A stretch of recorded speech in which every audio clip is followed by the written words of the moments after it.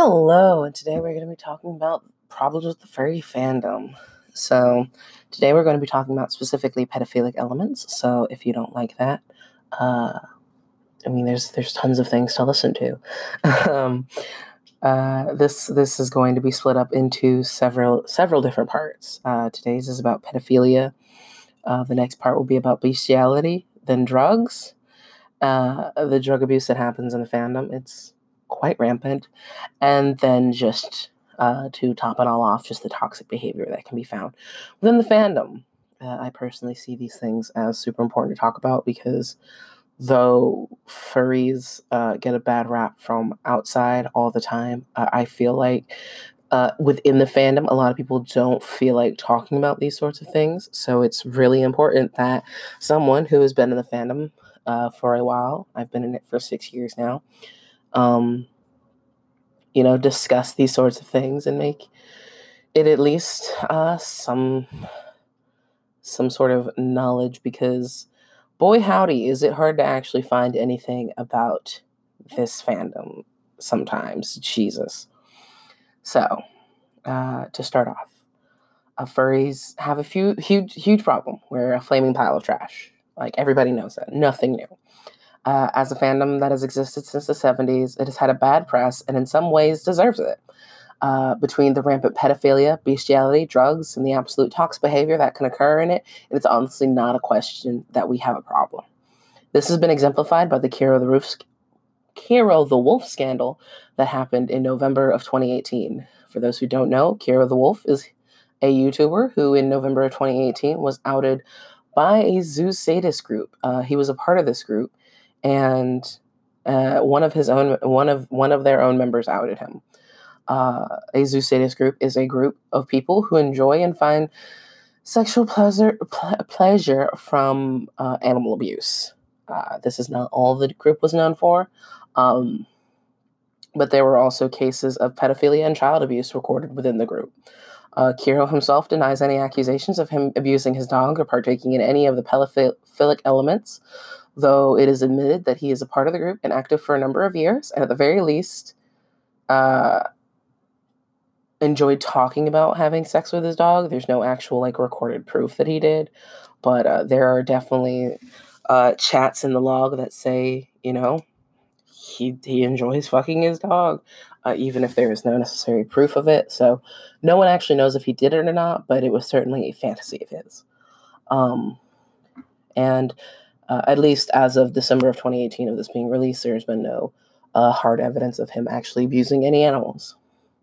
But of course, this isn't the only case of the fandom which this sort of thing has occurred. This is just the most recent one. So we're going to be talking, as I said, we're going to be talking about the pedophilic elements of this today. The Kiro the Wolf was just a sort of example to dip your toes in. So let's break this apart again and understand where I'm coming from with this.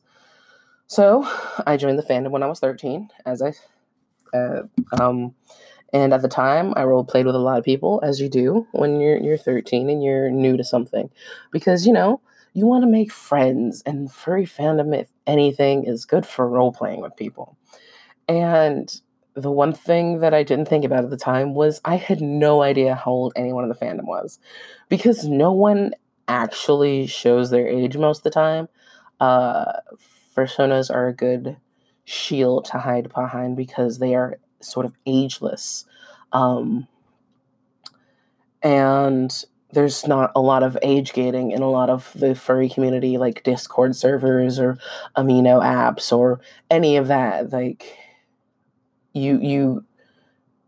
Anyone can be on there and anyone can talk to anyone, and there's no sort of restriction about, where you should be and how you should behave a lot of the time, because in PMs, they can't tell.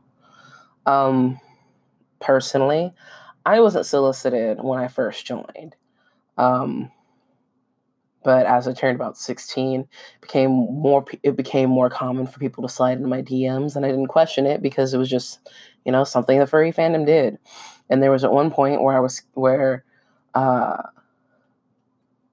someone had slid into my DMs, and I they started doing a sexual role play and I wasn't having it. But the thing about it was that when I expressed that I didn't want to and reported the person for doing that because I'm 16 and I was like, no, thank you.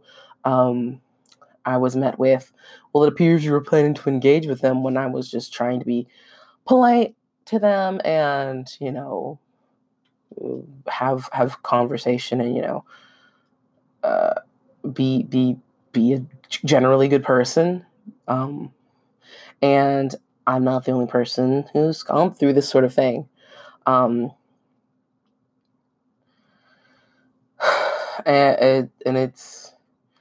it's irritating. But the fact that, again, there's no age gate and there's no real way to tell how old someone is from their persona,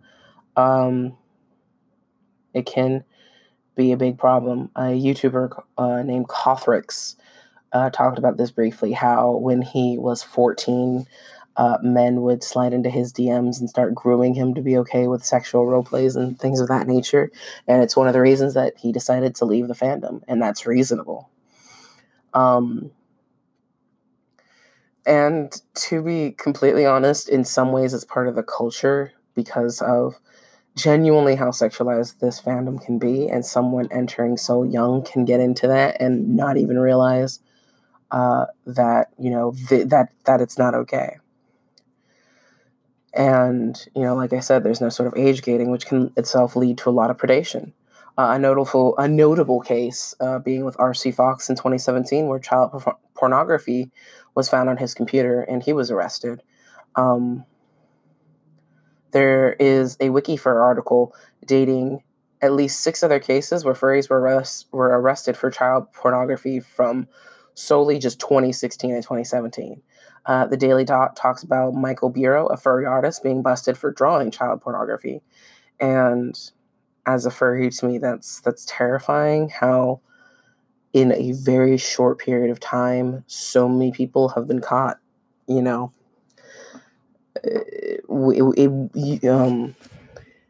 have been caught, soliciting to minors or drawing minors in sexual ways, because this all happened in the last 3 years. That's 8 different people in the last, from 2016 to 2017.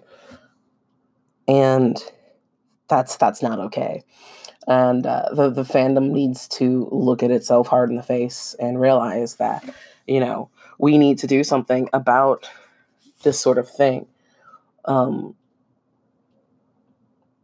like I said, it's not just, furries abusing kids, but also their animals. And part of the Zoo Sadist group was abusing puppies because of things like that. So it translates beyond just people. And that's one of the things that really worries me about this fandom, is how we don't talk about this happening very much. It was actually really hard for me to find any of these articles or anything about what happened to these people, what their convictions were, or any of that, because we just don't talk about it. And we need to, with the influx of young furs happening right now in recent years due to Zootopia and other, movies, Disney movies coming out, and just the general spotlight of the fandom growing because we're in the news more. And, we do fursuit parades in towns. So people are being exposed to this, and we need to make sure that the younger people getting into this fandom are safe, and that, everything's going to be okay. You can't stop every case, but again, 8 people in a span of 2 years being caught for child pornography and drawing child pornography is too many. And who knows how many more there are. Those are just the people who are caught and that I could find, a few hours digging through Google searches. There's no telling, because of how wide the fandom is, how pervasive this could actually be, especially because, again, sexual natures are just a part of the fandom culture to some degree, and it needs to be changed. Something needs to happen. So that's my take on it. Next week, I'll be talking about the drug abuse in the furry fandom and how we don't want to talk about that as well. Thank you, and I hope you have a good night.